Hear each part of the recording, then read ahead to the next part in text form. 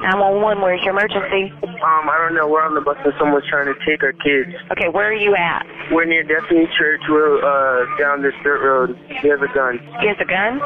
Yes, ma'am. And where's the guy with the gun now? He's at the bus door. He's at the bus door? Yes, ma'am. Yes, ma'am. And what's the guy with the gun doing now? He's asking for kids. He's asking for kids? Yes, ma'am. Has he made it onto the bus? Yes, ma'am. He's on the bus. Very brave. You're doing good, okay? Thank you. Okay, is he wearing like a dark shirt, light shirt? I don't know. You're too scared to look, I gotcha. What's he doing now, honey? He's screaming at the bus driver. He's talking to the bus driver? Yes, ma'am. He's aiming the gun at the bus driver? Yes, ma'am. Oh my gosh, what's going on? The bus driver's dead. Do what? The bus driver's dead. The bus driver's there. The bus driver's in front. Oh my gosh. Hang in there, baby. Hang in there. Just get down. Get down. What's he doing now, honey? He took a kid. He took a kid. He took a kid. He got a kid. He stopped us.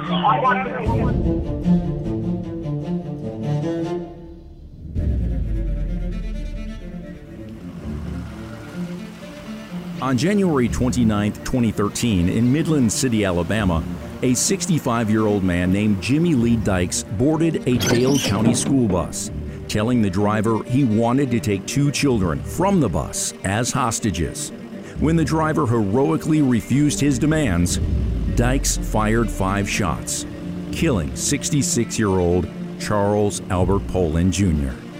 Welcome to Between the Lines with Virtual Academy. I'm your co-host, Brent Hinson, and I'm here along with your host, Michael Warren, and our guest, Kyle Vowinkle, who was a member of the elite FBI hostage rescue team who worked the Midland City, Alabama bunker hostage situation back in 2013. Now, last week, Kyle set up the facts of the case, and today he's back to break down the law enforcement response surrounding the incident involving the suspect, Jimmy Lee Dykes. Now, as you heard in the opening 911 call, our conversation last week kind of ended at the point where the school bus driver was shot and killed by Dykes. So, Kyle, kind of move us forward from there. What happened after that? Dykes grabs Ethan over his shoulder. He walks 150 feet or so back to his underground bunker, which is more like his underground lair that he'd prepared over a year in the making, this bunker to hold him and Ethan and to keep law enforcement in bay. He takes Ethan down the bunker, lays him on, he's like a bunk bed there. He comes up out of the bunker, uses his own cell phone. He calls 911, and Dykes himself tells law enforcement, I want you to come. I have a boy. I've shot the bus driver. It was his fault, right? Because he didn't listen.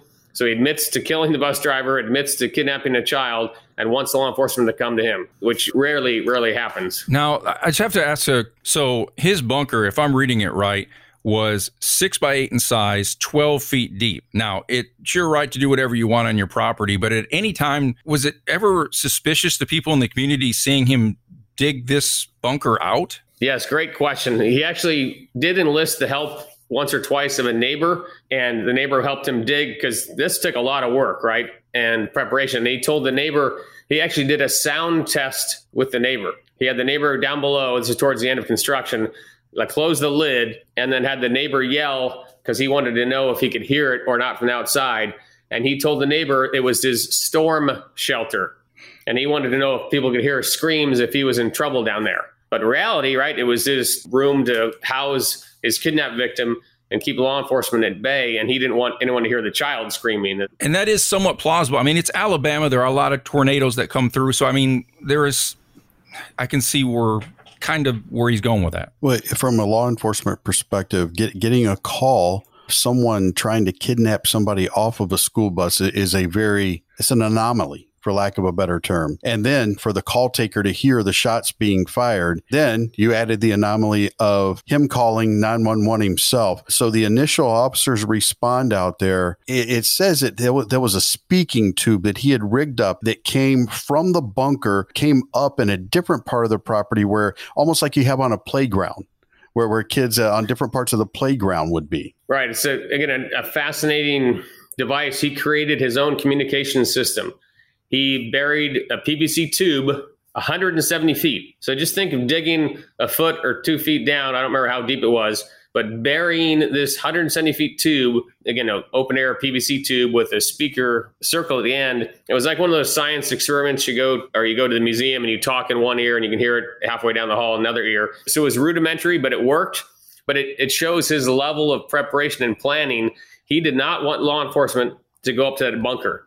He created that communication device to keep us at bay, to keep law enforcement out of his kind of inner circle or inner perimeter. And so, the first responders, Houston County Sheriff's and Dale County Sheriff's Office, they have a mutual aid agreement. And Bill Rafferty actually was the first negotiator there. He went to the FBI 40-hour negotiation course. So they smartly put him, actually, I think it was the second person to start talking to Dykes, because Dykes on the phone call, Dykes instructs law enforcement, when you come out here, come to the white tube on the road. There's a speaking post on the road. You'll see it. So he directs law enforcement to go to that white tube, and that's where law enforcement responds. That's where probably I would have responded. And again, Bill Rafferty, the first negotiator, starts talking to Dykes and, is trying to de-escalate, right, situations, try to lower emotions, try to build a little rapport, and, see what we can do about getting Ethan out of there. So very challenging, right? Very unique situation. But at some point, he's notified that Ethan needs medication. Yeah. So in one of those early conversations during day one, Rafferty tells Dykes, hey, Ethan needs medication. He has, again, that form of Asperger's syndrome, and he needs a pill at least 3 times a day. So Dykes' plan has already kind of gone out the window, right? First, he wanted no resistance from the bus driver. He had incredibly brave resistance. So he eliminates that obstacle, right? He kills Mr. Poland, and he wanted a healthy child. Now he's a child, needs medication. He wanted to keep law enforcement at bay, but now Rafferty successfully talked him into accepting Tactical to come up and deliver medication to that hole, to the bunker. So now law enforcement gets to get right to that entry point and drop medicine in an envelope, 1 pill at a time, to him for Ethan. At some point, the sheriff decides, hey, this is beyond our scope. We need additional resources. So the call is made to bring in resources from the FBI. What was the first FBI response to this? Who was that? So Sheriff Wally Olson did a fantastic job. He was in charge. He was the sheriff there in Dale County in Midland City where this happened.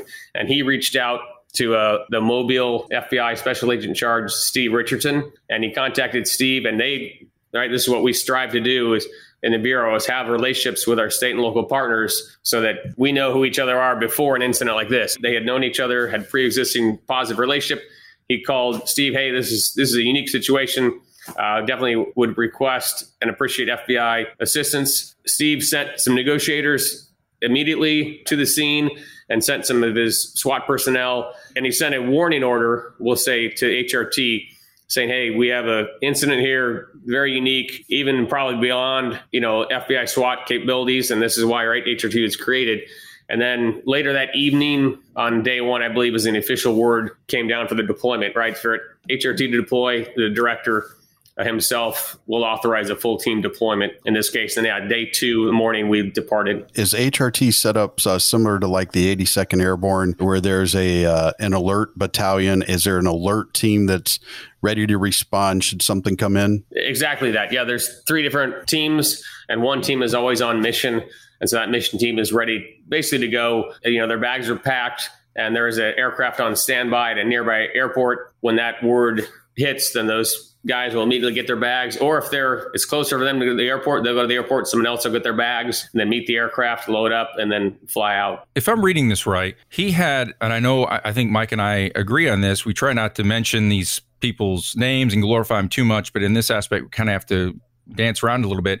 He had an anti-government agenda or message. What was the end game? Because this wasn't going to end peacefully, I don't think, the way he had it set up. No, we had behavioral analysis professionals on site, and we as negotiators, right, were assessing his behavior, and we were really stymied initially. Like, why is he doing this?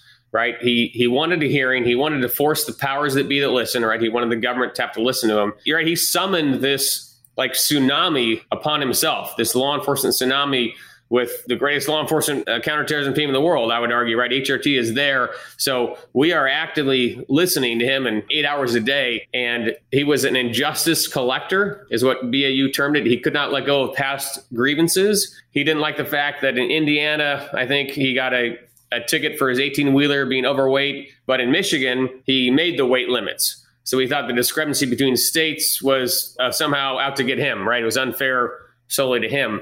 He'd been estranged from his wife and daughters for more than 20 years. So he definitely was a loner. He had no social support network. So at the end of the day, I remember talking to my partner, Vince. He said this could go on for 2 weeks or 2 months, depending on if Dykes is receptive to alternative solutions besides a reporter going down to the bunker. That was what Dykes wanted. He said he would release Ethan only when a female reporter came down to the bunker. And then, only then, when the female reporter was in the bunker and she was shackled, then he would release Ethan. There was no other way around it, because he knew that Ethan was his bargaining chip. He knew Ethan was his leverage. And once he released Ethan, that he was then vulnerable. So he wanted the reporter to tell a story, and he told us the story would take 2 or 3 days, and it was going to make people go crazy. People were going to riot in the streets hearing his story. I'll tell you, I've listened to hours and hours and hours of it. There is no real story. He just rants about these injustices. He has no higher purpose or greater societal goal. He just feels like he's been the victim his whole life, and he wants to tell his side of the story. And he's so committed and so believing in this self-created mission that he was willing to kill himself or kill others and then kill himself. Because at the end of the story, after he tells the reporter his 2 or 3 day fantastical tale, then he was going to put a plastic bag over his head, have a little plastic tube which was connected to a helium tank. He was going to open the helium tank, fill that bag with gas, and drift off to Never Never Land while he holds the reporter's hand with his other hand. Then he would die. Then the lucky reporter would have to find the file and file off her shackles and then escape once he had passed. So the worst of the worst, like diabolical ending that you can imagine. And we didn't know at first. It took us a few days to truly realize that this was not going to end well, because there was no way around him and his plan. He'd been planning it for so long. I mean, it's cemented in his mind what he wants and this order that it needs to go in order to accomplish his mission. Exactly. He did not like deviations from his plan. And again, I don't want to glorify it all, but this, if I'm not mistaken, he was a decorated Navy veteran, correct? Yes, he was in the Vietnam era. He served in the Navy, but he did not serve overseas. Yes, he served our country, and we actually went back to his medical records to review that and his personnel records. There was nothing noteworthy from his Navy career, either super positive or super negative. It was just kind of a mediocre, or I should say average service. I don't want to diminish his service. But then after that, his life just kind of went off the rails.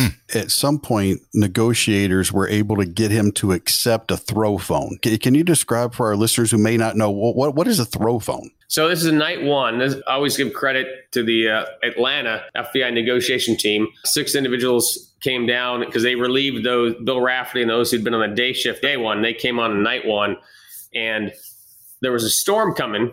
And remember, they're standing in front of this white post. At the white post, actually, one of the FBI agents said, "Hey, I wonder what's down inside the white post." So they put a small camera down the tube when it was dark, and they saw an obstruction there. They couldn't quite make it out what it was.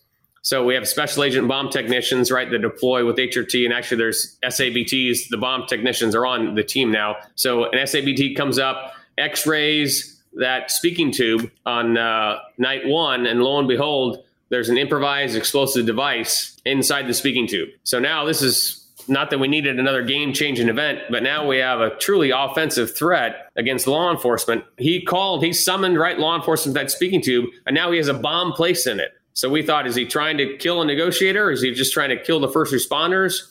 Like, what on earth would this guy place a bomb there? So the Atlanta negotiation team was a game changer. They said there's a storm coming. And they said, we want you to be able to talk to us, right? Whenever you want, you can just pick up the phone and call us, because we don't want to stay out here in the rain in front of this, speaking tube. Can you, make it easier on us? But really, it's easier for you if we just drop you a throw phone. The FBI keeps statistics on this. Less than 9 or 8% of the cases do subjects accept a throw phone from law enforcement.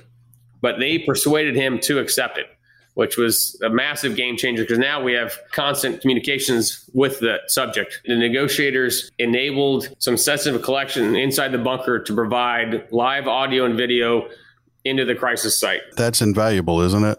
Oh, yeah. Well, think about it. Beforehand, and I'll tell you this, me and Vince, my partner, we argued actually with the behavioral analysis unit, because they were worried that Dykes was sexually going to abuse Ethan. And we looked at the letter and we read word for word, line for line. Nowhere in there does he mention sexual gratification or does he mention his desire to use these children. They were just bargaining chips. And same thing with his history. He had zero history of incident with minors. there's crushing pressure, right? Think of this from the decision makers, the on-scene commander, Steve Richardson, and the sheriff. They have a man who's killed the bus driver. He's got a 5-year-old hostage. We need to go save him because we don't know what's going on in the bunker. We have no intelligence into the bunker. But now negotiators, right, have successfully enabled this covert collection to provide 24/7 visibility and audio into the crisis state. So now we're able to assess his behavior.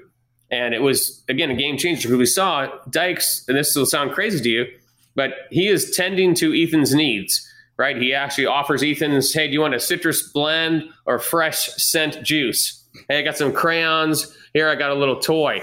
So we actually assessed the behavior as grandfatherly. He was truly tending to his needs, and he would hang up on us. He would end a call with the negotiators in order to talk to Ethan and take care of Ethan's needs. So we're able to see and confirm that and provide the recommendation to the decision makers. Hey, as horrible as the situation is, right? We have a 5-year-old kidnapped.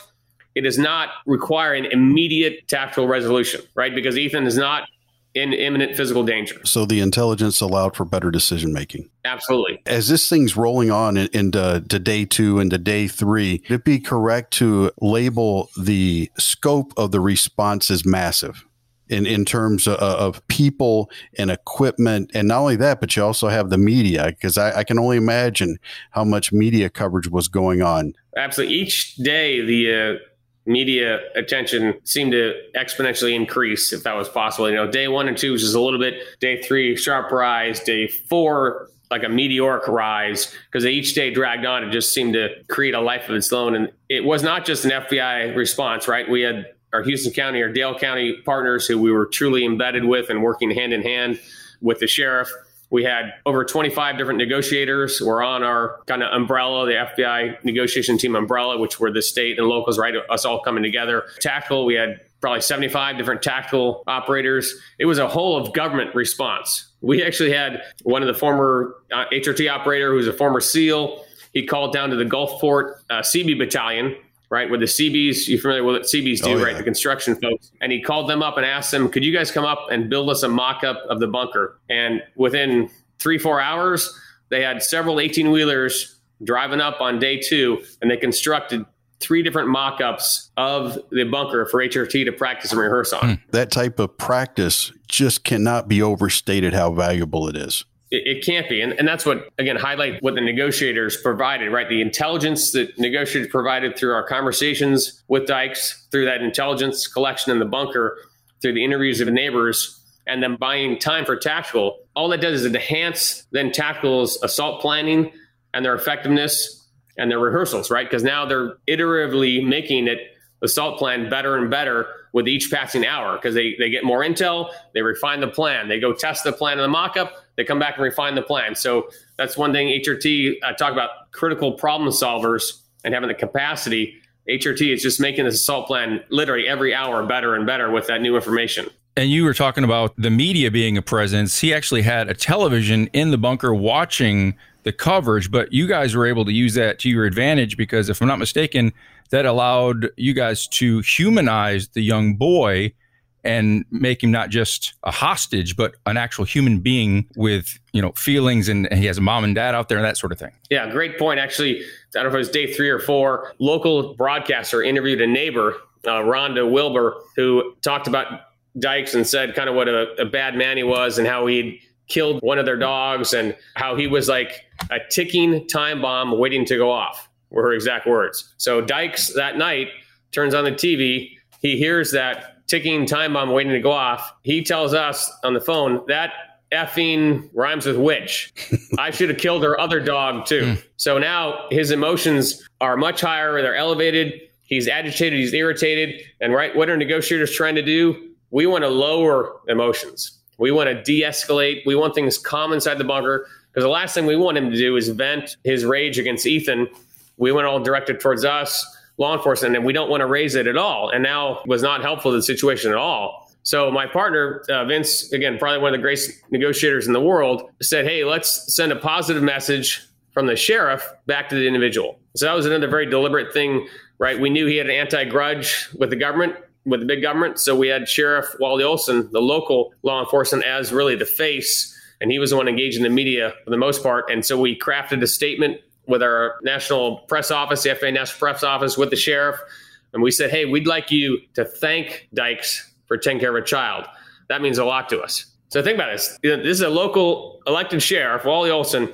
He's going to go on national TV and thank the guy that just killed a bus driver and took a 5-year-old hostage on a bus. He does it, and he does it magnificently, which to me was truly courageous by the sheriff to go on and say that. And so, yeah, he sent that positive message, tried to humanize Ethan, as you said. And we're just trying to lower those emotions. So that media, which is one example of the many kind of creative items that happened during that 7-day ordeal in Midland City. Because what you're buying is discretionary time. Yes. HRT's ready to go once they're on scene. If the situation pops up and there's a danger to the kid, they're ready to go then. But the response isn't going to be nearly as good as it is if they have a couple days to plan and practice. Right. So HRT, whenever they arrive on site, the first order of business is always to craft the emergency assault plan. So literally within minutes of arriving, part of the team will equip up and have an emergency assault plan. Like if we're ordered to go in the next 10 seconds, this is our emergency plan. Everyone is briefed.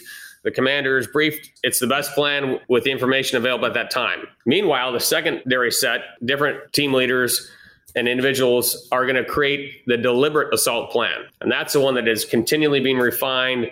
And they will go do the rehearsal. They may change the emergency as time goes by as well, but the real focus is making that deliberate plan the best it can be, right, to reduce the risk to tactical and the victim, and obviously make the subject at the greatest disadvantage as possible. A lot of people say, well, where were the snipers at during all this? But this guy had been very prepared, right? Because when the medicine and that type of thing was delivered, the lid that covered the entryway was only raised about an inch or two, just enough so that could be delivered. He really had thought about this. Very, very smart guy. Again, he was intelligent and not like technically savvy, but he thought out this plan like we've talked about it for over a year. And the roof lid was probably 150 pounds, made of 2x6s. The lid was so heavy, he actually attached 2 garage door springs to the top. He had a telephone pole, 2 garage door springs coming out so that he could, one person, lift that hatch lid. Not only was that hatch lid super heavy, he put in 3 eye bolts, like thick steel eye bolts underneath that hatch lid. And he had bicycle locks, like cable locks, attached to each of those 3 eye bolts, which then fed down into the bunker. And he had that on a winch. He controlled access to the bunker, right? So when we go do the medicine deliveries, we'd have a negotiator call ahead of time. Hey, we got Ethan's morning meds. Okay, we come deliver it? Sure. So we'd prep him. He'd know we're coming up. Then we'd come up, knock on that bunker lid.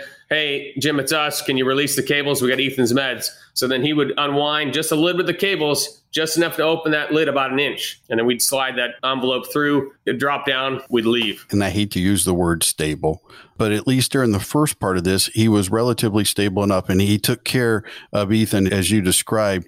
But then something happened and we started to see a change in the way he was acting. Yeah, so day 5 was definitely the beginning of the end. And I should back up, just talk about day 2 is right when Serg arrived. And when I arrived and Vince and I were kind of divvying up responsibilities, he was a senior negotiator. He kind of took the lead with command. And then I said, hey, I'll be the tactical liaison, right, because of my background at HRT. And heard, hey, there was the medicine deliveries, right? And I said, hey, anytime there's communication with a subject, anytime that law enforcement is talking to a bad guy, we should have a negotiator there. And they didn't have a negotiator going up to the bunker lid with law enforcement. So then I became the forward negotiator. Rafferty was still a primary, like on the phone with Dykes for those long hour-long calls. Then I would go up for that tactical delivery just for those short conversations we have, because Tony was the name of the local sheriff, and he was the one that was doing the communications. And so I talked to him. I said, hey, let's establish a consistency of communications. So each and every time we're saying the same thing, and let's review the active listening skills negotiators use to try to elicit any information we can and just try to build rapport. Because even those small opportunities, if we build rapport and make a relationship with Dykes, it may come to our advantage later. And it's exactly what happened. So on day 5, one of those garage door springs had come off in the storm, and Dykes knew that there was only one. I don't recall how he knew there was only one, but he said, hey, I heard this on the negotiation on the phone day 5 in the morning. He said, hey, I can come up and help you guys attach that garage door spring to the hatch. So think about this. We have hundreds of law enforcement out there, right? We literally have a whole of government response. We've got DOD, the SecDef office was calling the SAC. what can the military provide. We had ground penetrating radar. We had overhead assets. We had literally everything that the U.S. government could provide was at our disposal to try to save one child, which is also remarkable and heartwarming, right? The Herculean lengths that we went to save one child's life should make everyone proud of their law enforcement. So for Dykes to offer to help us, right, is just kind of mind-boggling. But it shows that rapport building that negotiators were trying to do every delivery, and the rapport building that Rafferty was doing on the phone with him paid off massive dividends, because now the subject is willing to help us do something which we don't need any help. It's almost like he's like a narcissist behavior, though. He's like, well, I can do it. Exactly. I almost couldn't believe it, because I thought he is going to lift up the hatch lid with both hands, which means hopefully that there's no hand on a gun, no hand on an IED initiation, and hopefully Ethan is down below. And if those three things are true, right, the HRT operator may be able to break a shot. Because the other thing I should tell you is inside the bunker, we also observed another improvised explosive device. So now he had two IEDs, one outside at the speaking tube, the white speaking tube, and then one inside, which he threatened to detonate if anyone made entry to his underground lair. I run to the HRT team leader. I said, hey, we may have an opportunity here. And I say we, but really tactical. It's getting a perfect opportunity for tactical if his hands are up there, right, and Ethan's away. So we go brief. The team leader loves it. We brief the HRT commander and the on-scene commander, Richardson. Everybody loves the plan. Have the green light for tactical intervention if the conditions are, again, appropriate. So that is a noon delivery, and things are kind of rushed, right? We always wore a Peltor hearing protection. That day I forgot mine because it was so kind of hectic. And we go up to the hole, and Tony knocks on the hole, lifts up the hatch lid. We deliver the meds in, right? So our routine is meds first. And then if we do toys, every couple of days we did toys. We weren't delivering a second item. He was going to come up, right? So then I see Dykes come to the ladder. I see the top of his hair, and I put my fingers in my ears because the operator's right there. As the hatch lid opens like that, the operator is laying prone, getting ready to take a shot. But that's a no-fail shot if there ever was a no-fail shot. You have to be 100% sure that Ethan is not there. You have to be sure that he's not just below it. You can't be off even a half inch on your shot. And there's also the offset you have to take into account with your optics at closer distance. So as just the top of the hair is visible, like I said, I put my hands in my ears, and Dykes, as the operator is confirming his shot, Dykes must have seen like the glint of sunlight off the metal barrel or something. He somehow senses or saw that barrel. He drops the hatch lid, says, "You motherfuckers were just trying to kill me. I was trying to help you." So he starts kind of going at it with Tony, and Tony's trying to help, and I'm trying to give Tony suggestions, and it not going well there at the bunker lid. I finally physically pulled Tony off, said, "We got to get out here. This is not going well." It's just enraging Dykes more and more that we converse with him at the bunker. So I probably let it go on for 30 seconds too long. Again, we finally pull off out of there, and Rafferty tried to call in and say, "Hey, it was a new guy at the hole. He was just too close. He'll never be up there again. It's not what you think." Dykes says, bullshit. He doesn't buy it. That night, he's like, you can see the mental gears kind of turning his head. He's twiddling his thumbs, laying down. He knew that we were going to kill him. And so that's what, again, precipitated kind of Dykes' change of, he gave us a deadline the next day.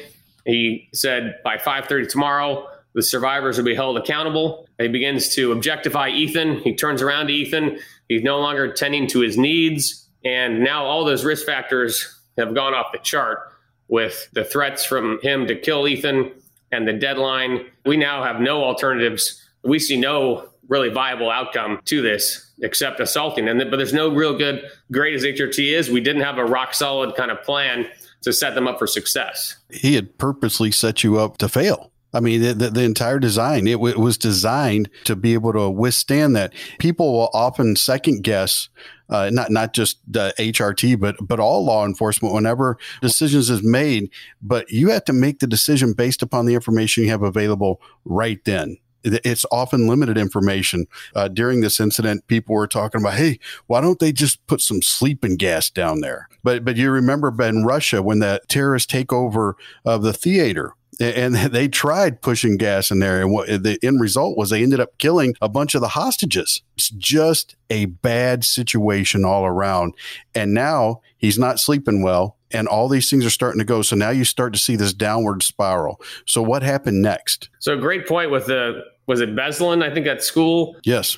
Yeah, it was like a 15%, I believe, mortality rate, 15%, right? That's not an acceptable calculation in U.S. law enforcement. We don't want a single fatality. So actually the Bureau did look into sleeping gas, and we consulted medical professionals. And the problem was anything in a high enough dosage to put Dykes to sleep could be lethal to Ethan. So we explored, again, we had a ground penetrating radar from the military. We had structural engineers looking at this ground to see, is there any other way to come in, right? Because he'd created a kind of a perfect fatal funnel, one way in, one way out. And he even said that during one of the calls, you go ahead and send those people down the funnel to their grave, because he knew it was one way in, one way out. It's like a tactical nightmare. There's no other way in, because the engineers told us if we dug in from the side or tried to tunnel in from the side, it would potentially collapse the bunker. We also, one of the early plans was HRT's breach was going to be a tow cable to the top of that hatch lid and just yank it off, right? And again, the engineers said, hey, you yank off that lid, that could be the structural integrity for the roof, right? Because there's no plans for his construction on file with the county, right? This thing is just an ad hoc thing that he made. So we rip off that roof, again, the whole structure could collapse, put tons of dirt on him and Ethan. HRT's run out of plans, although just to give an example of the length HRT went to, our HRT commander, I know, rented 2 dirt-sucking trucks. I never knew these things existed, but they're basically like a vacuum-sucking truck to pull dirt out.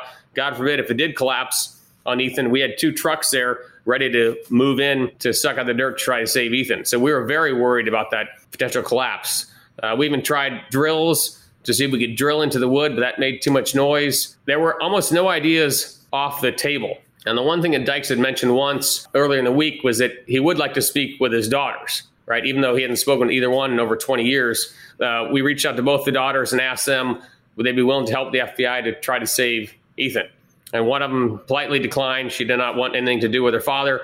And thankfully, the other one agreed. She said, oh, I'll come up. So we had her driven up, brought to the crisis site, and we talked with her there, discussed would she be willing to talk to her father.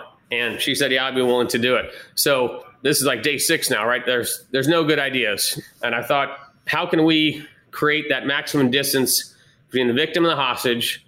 And how can we set up tackle for success? So I proposed a plan. I went to the HRT commander and said, hey, if we deliver toys to Ethan, I'd seen this before. We delivered toys twice before, and he'd taken him to the far side of the bed. And in this thing, the stairwell comes down, then there's the TV and 2 beds, and Ethan took it to the far side of that left bed. And if we deliver toys to Ethan and we deliver Skype, like a video tablet, a laptop, we lower that down to Dykes just at the top of the ladder well, maybe a foot or a foot and a half.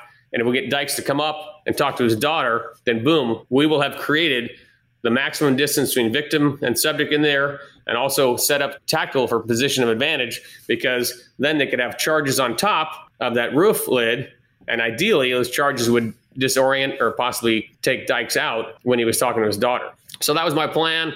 I briefed it to HRT, the sheriff, the FBI director. A tense day as we're going back and forth.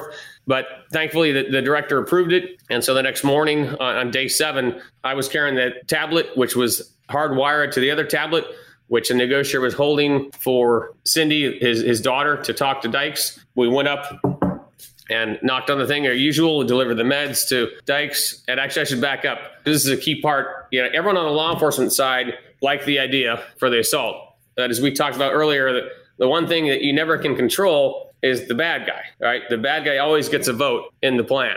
And so we had to sell it to Dykes. And so in typical negotiator fashion, we sold it as his idea. Hey, you mentioned earlier in the week you wanted to talk to your daughter. We brought your daughter here. We don't want to put her inside the bunker. We want to keep her safe, but we're going to put her on a video screen with you. And this is back in 2013, right? Skype was really in its early stages and not widely adopted. So he wasn't super familiar with it, but he was willing to accept it. And we said, hey, we'll lower it down and then you'll get to talk to your daughter. And we didn't mention him part about the toys or anything like that. We just mentioned that communication with his daughter, and he liked it, thankfully. So we knew we had at least sold him initially on the plan to talk to his daughter. So I wanted to make sure that was conveyed. So when he lowered it down there, it wasn't like, brand new concept to him. So I'd marked it with tape, 18 inches down. So when I lowered it down, the bunker lid, I didn't want it to go too far down, right? I wanted to get him as high up that ladder as possible. And the conditions for HRT to assault, this is what we briefed the FBI director on, and he said that the 2 triggers have to be met, meaning the first trigger was Ethan had received the toys and taken them to the far side. right? So Ethan was safely as far away as possible, and Dykes was up the ladder well. If those two triggers were met, then HRT could initiate the plan. So and I'll just pause here because this is kind of the perfect example. I would argue this is one of the greatest hostage rescue missions in FBI history because it synchronized the negotiation efforts and the tactical efforts, like so perfectly. If you look at the Bureau's history, like in Waco, there was a massive disconnect right between negotiators and tactical. And we saw the disastrous results there. And both those entities made mistakes. And afterwards, SURG was created mainly to kind of rectify that, bring negotiators and tactical under one umbrella, under one emboss in that tactical section. And this was kind of the 180 degree from Waco, like the perfect symbiotic relationship with tactical negotiators. And, I was fortunate enough to be in that middle role and have the perspective of being the former tactical and obviously negotiator, and again, crossing back and forth that bridge and then developing the plan. Because even my partner said, Kyle, I couldn't have gone and proposed that plan to tactical. Nobody would listen to me. But because I had those 8 years there and the respect of the teammates and the respect of the command, I was able to throw that plan out. And it was what we say is an ideal kind of parallel approach plan, meaning think of tactical and negotiators on two different railroad tracks, and that they should be mutually supportive, all towards the same goal of, safely recovering the hostages and capturing the bad guy. But they go at different speeds. Sometimes they take different routes sometimes, but they should be, again, parallel approach plans to the same objective. And this plan was that. Let's say Dykes brought Ethan up with him up the ladder. Then Dykes would just talk to his daughter. We would not trigger the plan, and he would be none the wiser. So it was like a trap that didn't have to be sprung and would not be realized by the subject. So that's why I liked it. It was a parallel approach plan, which we could reset and do again later that day. If the conditions weren't right, if those two triggers weren't met, then we don't have to initiate the assault. So I deliver the laptop. We deliver the toys. The one thing we don't control besides Dykes is Ethan. And Ethan, thankfully, takes the toys to that previous spot where I had noticed him play with the toys in the bed. So now the first part of plan is going according to plan. But I lower the laptop. Dykes comes up. We've backed off now. The ground force commander said he saw Dykes' hand in front of the monitor. The daughter calls out, "Hey, Dad, it's me. Hey, Dad, it's me." And then the ground force commander orders the assault. Charges go off. The first man jumps in the hole. And I wish you guys could see the video when I give the presentation. That my words don't do it justice, because the explosion, again, eliminates those three eye bolts, but they're very precise explosive too, right? These explosive charges are the minimum amount of explosives in order to accomplish a job, right? Because we can't have too large of an explosive charge. Again, it could collapse the structure. We don't want anything to hurt Ethan. So thankfully, again, with the CB's mock-up, we're able to test these charges on basically an exact replica numerous times out on the range to make sure those eye bolts, right? Because we want to defeat those three eye bolts. So giving another example of the creativity, the breachers would go up with a little rare earth magnet during the medicine deliveries and would float that magnet over the top of the wood to identify where exactly the eye bolt was. So one delivery, they hung there. So they took a black Sharpie, put a circle around that eye bolt, and came back the next delivery. They found the other eye bolt. So then by day 4, we knew exactly where those three eye bolts were that held those cables. So they knew exactly where to attack with those small precision charges. This is another example, just the brilliant kind of creativity of the breachers and operators there at HRT. You talk about deliberate. The deliberate assault plan is vast because it has to be. I mean, there's so many factors, but the charges go off, and I would imagine that probably disoriented the dirtbag somewhat. What happened next? So the team had, during their deliberate rehearsals, had developed entry technique, because it's like 12-foot drop from the top of the bunker lid down. And one of the guys came up with an idea, hey, let's have a steel bar. So we drop down, the steel bar catches on top of that frame of the hatch. They can drop down only 2 feet, instead of dropping down 11 feet. And then in rehearsals, they noticed that bar was moving back and forth, rolling. They went to the local steel shop. They welded on a couple like oars almost on the side, and then they dropped down, and then it moved less. But again, they're constantly refining, constantly making better. So then they put in like divots into the ore so it would catch into the wood. So at one time they dropped down, it would catch, and they could drop down those 2 feet. The number one man, former Marine, has that bar, drops down, but he doesn't drop all the way down. He's like in the bunker opening. It stops at like his chest. It's almost like an elevator shaft. If someone had walked into an empty elevator shaft, you expect them to drop down. We all expect him to drop down to the bottom, but he doesn't. He's like floating in midair, and all of us are just perplexed. It doesn't make any sense. And now the worst thing that can ever happen, right? He starts receiving fire from Dykes. Dykes is now actively resisting and shooting. So he can't identify exactly where Ethan is. He sees a muzzle flash, right? But he doesn't know Ethan could be right in front of him. So he is literally defenseless there in this fatal funnel. And the senior team leader, a guy named Whit Darnell, just did some fantastic leadership, said, hey, pull him out, pull him out. They pull him out. And number one man is so hyped up. Paramedic is there, asked him, are you hit? Are you hit? He says, I don't know, you tell me. He pats him down. Meanwhile, the senior team leader, Whit, says, hey, put in a canine. We have some of the best canines in the world, trained with the Army. And, they go home with our operators. They're truly great force multipliers. They put in a canine. And same thing with the canine. The canine does not drop down the hatch. It's like stuck there. So meanwhile, the team is deploying flashbangs, non-lethal concussion devices, just to try to distract Dykes and keep him occupied because we don't want him to initiate the IED. However, he does pull on that outside IED cord, the one at the speaking tube. So we had surrounded with sandbags, the SABTs, but he ignites that and it still surprised us and rocked all of us because now he's fired the number one guy. He's pulled that IED. What's to stop him from detonating the IED? Luckily, the IED inside required some finite motor skills, and that was just a gross motor skill movement to activate the IED out at the speaking tube. He just had to yank the cord. But for the inside IED, he had to line up like a pellet gun with a shotgun primer. So it required, again, two-hand dexterity and coordination. So things are not going well, right, for HRT. Our assault principles in a hostage rescue are speed, surprise, violence of action. And now we have no surprise, right? The subject knows we're trying to enter. We have very little violence of action with the flashbangs, and we don't have any speed because we're not in there. After the canine comes out, the team, I've never sensed this before in my entire 11 years in that tactical section. It was almost a sense of failure, which I'd never sensed before. A sense of like doom, like this does not happen to the FBI hostage rescue team. We have a primary breach point, a secondary breach point, a tertiary breach point, a fail-safe breach point to get into crisis sites. Here we had one. We could not get in that one point. And we didn't know why, right? The first man couldn't get in, the canine couldn't get in. And Whit, that senior team leader, he sensed that feeling. He sensed that the team needed a little jolt. Very simple words, but they were very moving and they're exactly what needed to be said. He said, guys, this is what we do. Get in the hole. Get in the hole. And I tell you, it was like a spark like I've never felt or seen before. Breachers then reach in to try to see what the obstruction was that prevented the number one man and the canine from going down. They feel another set of cables. All right, we had already disrupted the one set of cables to the 3 eye bolts, but he had put in another set of cables. So there are 2 breachers are reaching in. By the way, the breachers are being shot at. So these guys are risking their life trying to clear the way. One guy has a shotgun. He clears it with a shotgun. The other guy has a pair of cable cutters, clears his side of the cable cutters. And then they say clear. And now the same number one guy, by the way, the guy who's already been shot at, knows there's a man actively resisting, waiting to kill him upon his entry, does, I think, the bravest thing I've ever seen. And I'll just say this, right? I've been in numerous life-threatening situations. I've been in combat. I've been on over 100 missions in Iraq and Afghanistan. I've seen some incredibly brave things from men and women in uniform.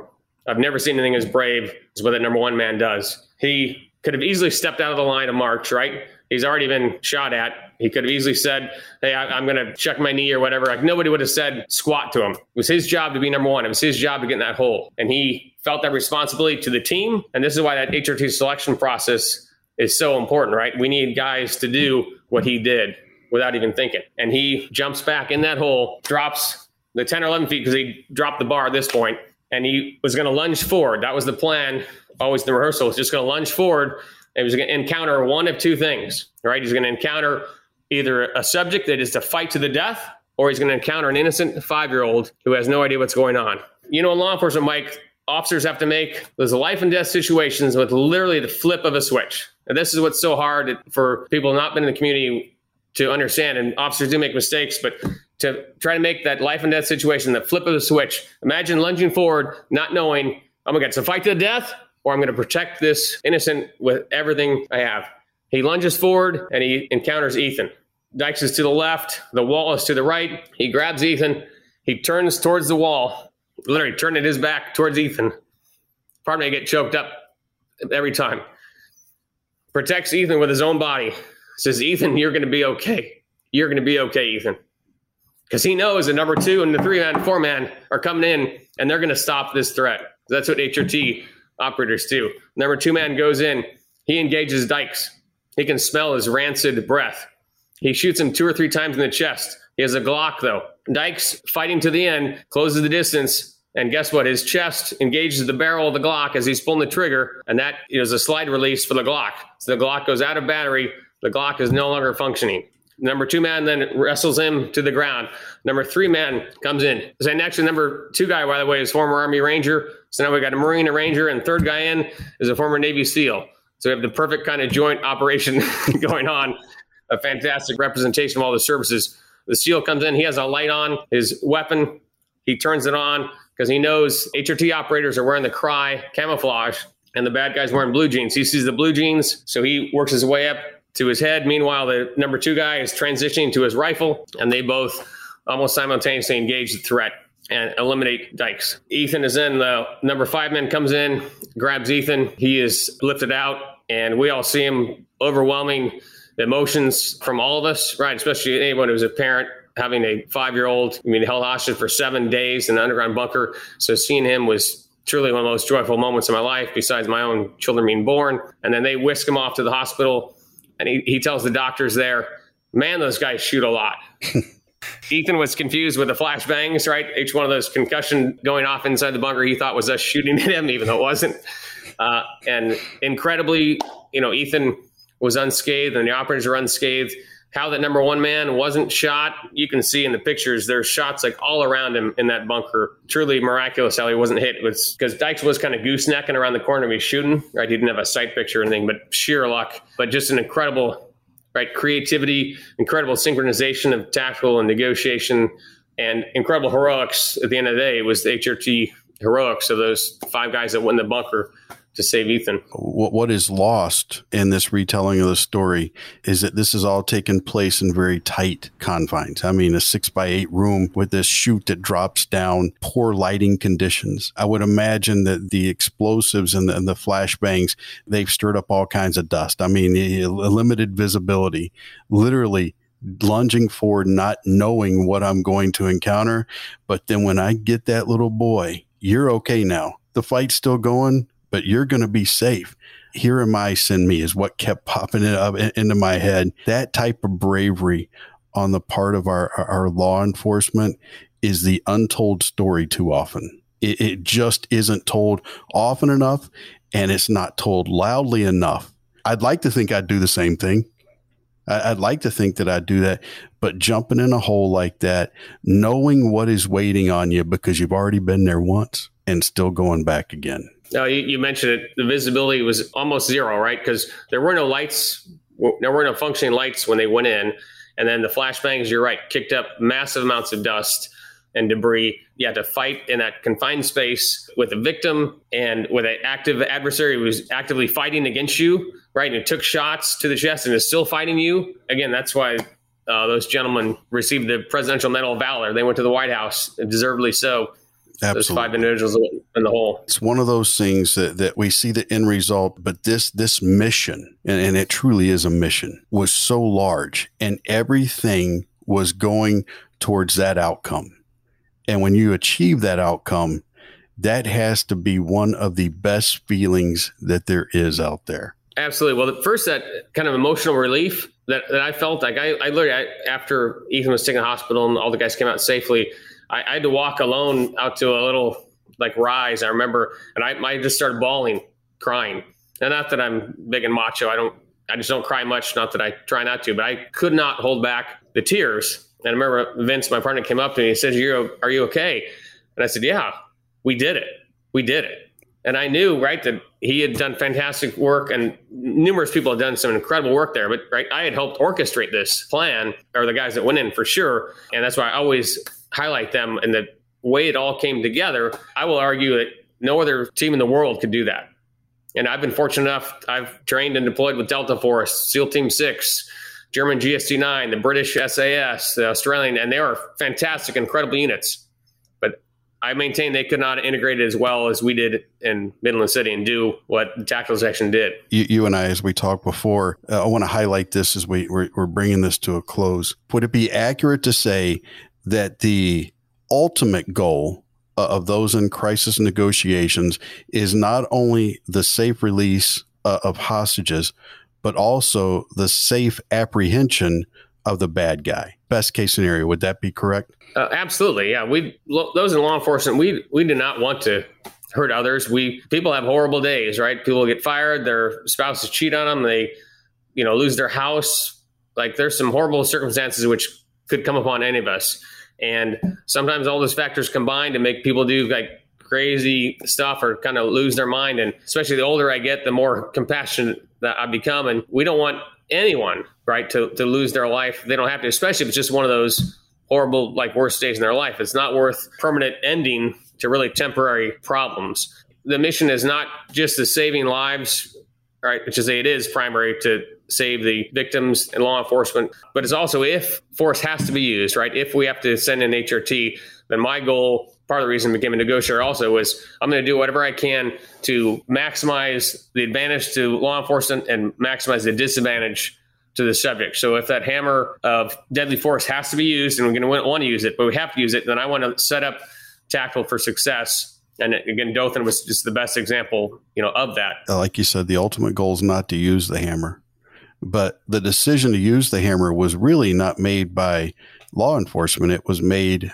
by the subject. His continued actions are what necessitated the use of the hammer. That's one point. And then the second point would be, it is incredibly encouraging to me and comforting for me to know that if the hammer has to be used, that we have people out there that are really good at using it. Because if they weren't good at using it, we probably wouldn't have had the outcome that we had with Ethan. You're absolutely correct. I think Patton had a good line, like the more you bleed in peacetime, the less you'll bleed in war. So that you have to have units to prepare and do those arduous, incredibly demanding missions so that if called upon to use that hammer, that they are primed and ready to do it. And to your first point, I couldn't agree more. The subject always gets a vote. The bad guy always gets a vote in the outcome. And even when I remember in the Army battle planning, we would say that their plan never survives the first contact intact, meaning it's always going to deviate, but you still have to create a plan. And with the case of the subject, Dykes had numerous opportunities. We created and offered several nonviolent possible endings to that standoff with him. Offered several ideas to have him release Ethan, have him talk out, broadcast his message to a reporter once he came out, so we would still get his word out, which we said, hey, that you just want to get your word out. We'll help you get your word out. We just have to get Ethan out of there. And he chose in the end to fight it out. Right? He chose to kidnap a child, right? He chose to kill a bus driver. He chose to keep us at bay and not accept any of those alternatives that we offered and suggested to him. So he absolutely chose his own outcome. We did not want to do that. We'd have much rather had Ethan come out, and him as well. Like we had no grudge certainly against him, nor anyone we deal with. That taking of life is only done to save lives.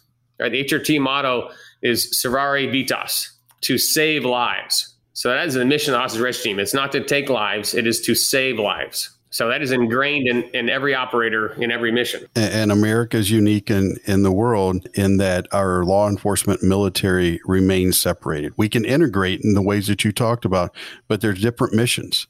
And different missions require different tools, different tactics. I, for one, am very, very happy and very, very thankful that we have people like you that have been willing over a lifetime to serve the public like that. So I want to not only thank you for being here today, but thank you for what you've done over 3 decades of service. I enjoy meeting people who live life intentionally and live life with purpose. And you certainly fit into that category. So thank you for being here with us today. No, I appreciate it, Mike. This is a privilege. This is my first podcast as well, my first post bureau. So I want to just tell this story, right? I want to highlight law enforcement and, again, the Herculean efforts the team went to save one child. And yes, the FBI and all law enforcement is not perfect. We're filled with humans and humans make mistakes, but 99.9% of law enforcement is trying to do the right thing and protect and serve the community. My goal also is just for others to get that respect and admiration back for the law enforcement community because it's so difficult right now and challenging. And that's our goal here on Between the Lines is to tell those stories, to tell the stories of law enforcement, because you're absolutely correct. The overwhelming majority of the people do the right thing at the right time for the right reasons. And we want to be able to share those stories. So thank you for sharing yours with us. Brent, I don't know about you, buddy, but there were a couple of times there that I needed to mute my microphone. Yeah, I did a lot of research coming into this episode, reading articles and watching videos, but having folks like Kyle on really gives us that perspective of what these men and women are going through in these operations, and it provides some insight so people can understand their points of view and their emotions and their feelings. And it's so important that they're able to come on places like this and talk about it. So again, Kyle, we thank you for coming and sharing your story today. And if there's anyone listening that has a story they'd like to share, we always extend an invitation for folks to come on and join us. And you can email us at any time at betweenthelines@virtualacademy.com. I encourage you to go to our website and listen to some of our past episodes. We're all listed right there. Along with podcast providers as well. That's at Between the Lines with virtualacademy.com. Kyle, we want to thank you so much for being on with us today. You've been very open, very candid. Obviously, you have a wealth of knowledge, and I'm sure you've merely scratched the surface today. So if we've got some folks that are listening and they want to hear more from you, how can they go about doing that? I do give this presentation, and I've given it all over, actually, the U.S. and the world, but in that law enforcement community. But I'm now giving the presentation leadership and a negotiation perspective. People are interested, corporate leadership or negotiation training, please go to my LinkedIn profile, Kyle Vollwinkel. Message me there if interested, so I can continue to promote the FBI post-retirement. We'll have a direct link to that in the episode page. Folks can find that right there at Between the Lines, virtualacademy.com. We'll make sure we drive them to you. Great. Thank you both very much. Really a privilege to be on here, and thank you guys for trying to educate and promote law enforcement to others as well. Noble mission you guys are undertaking.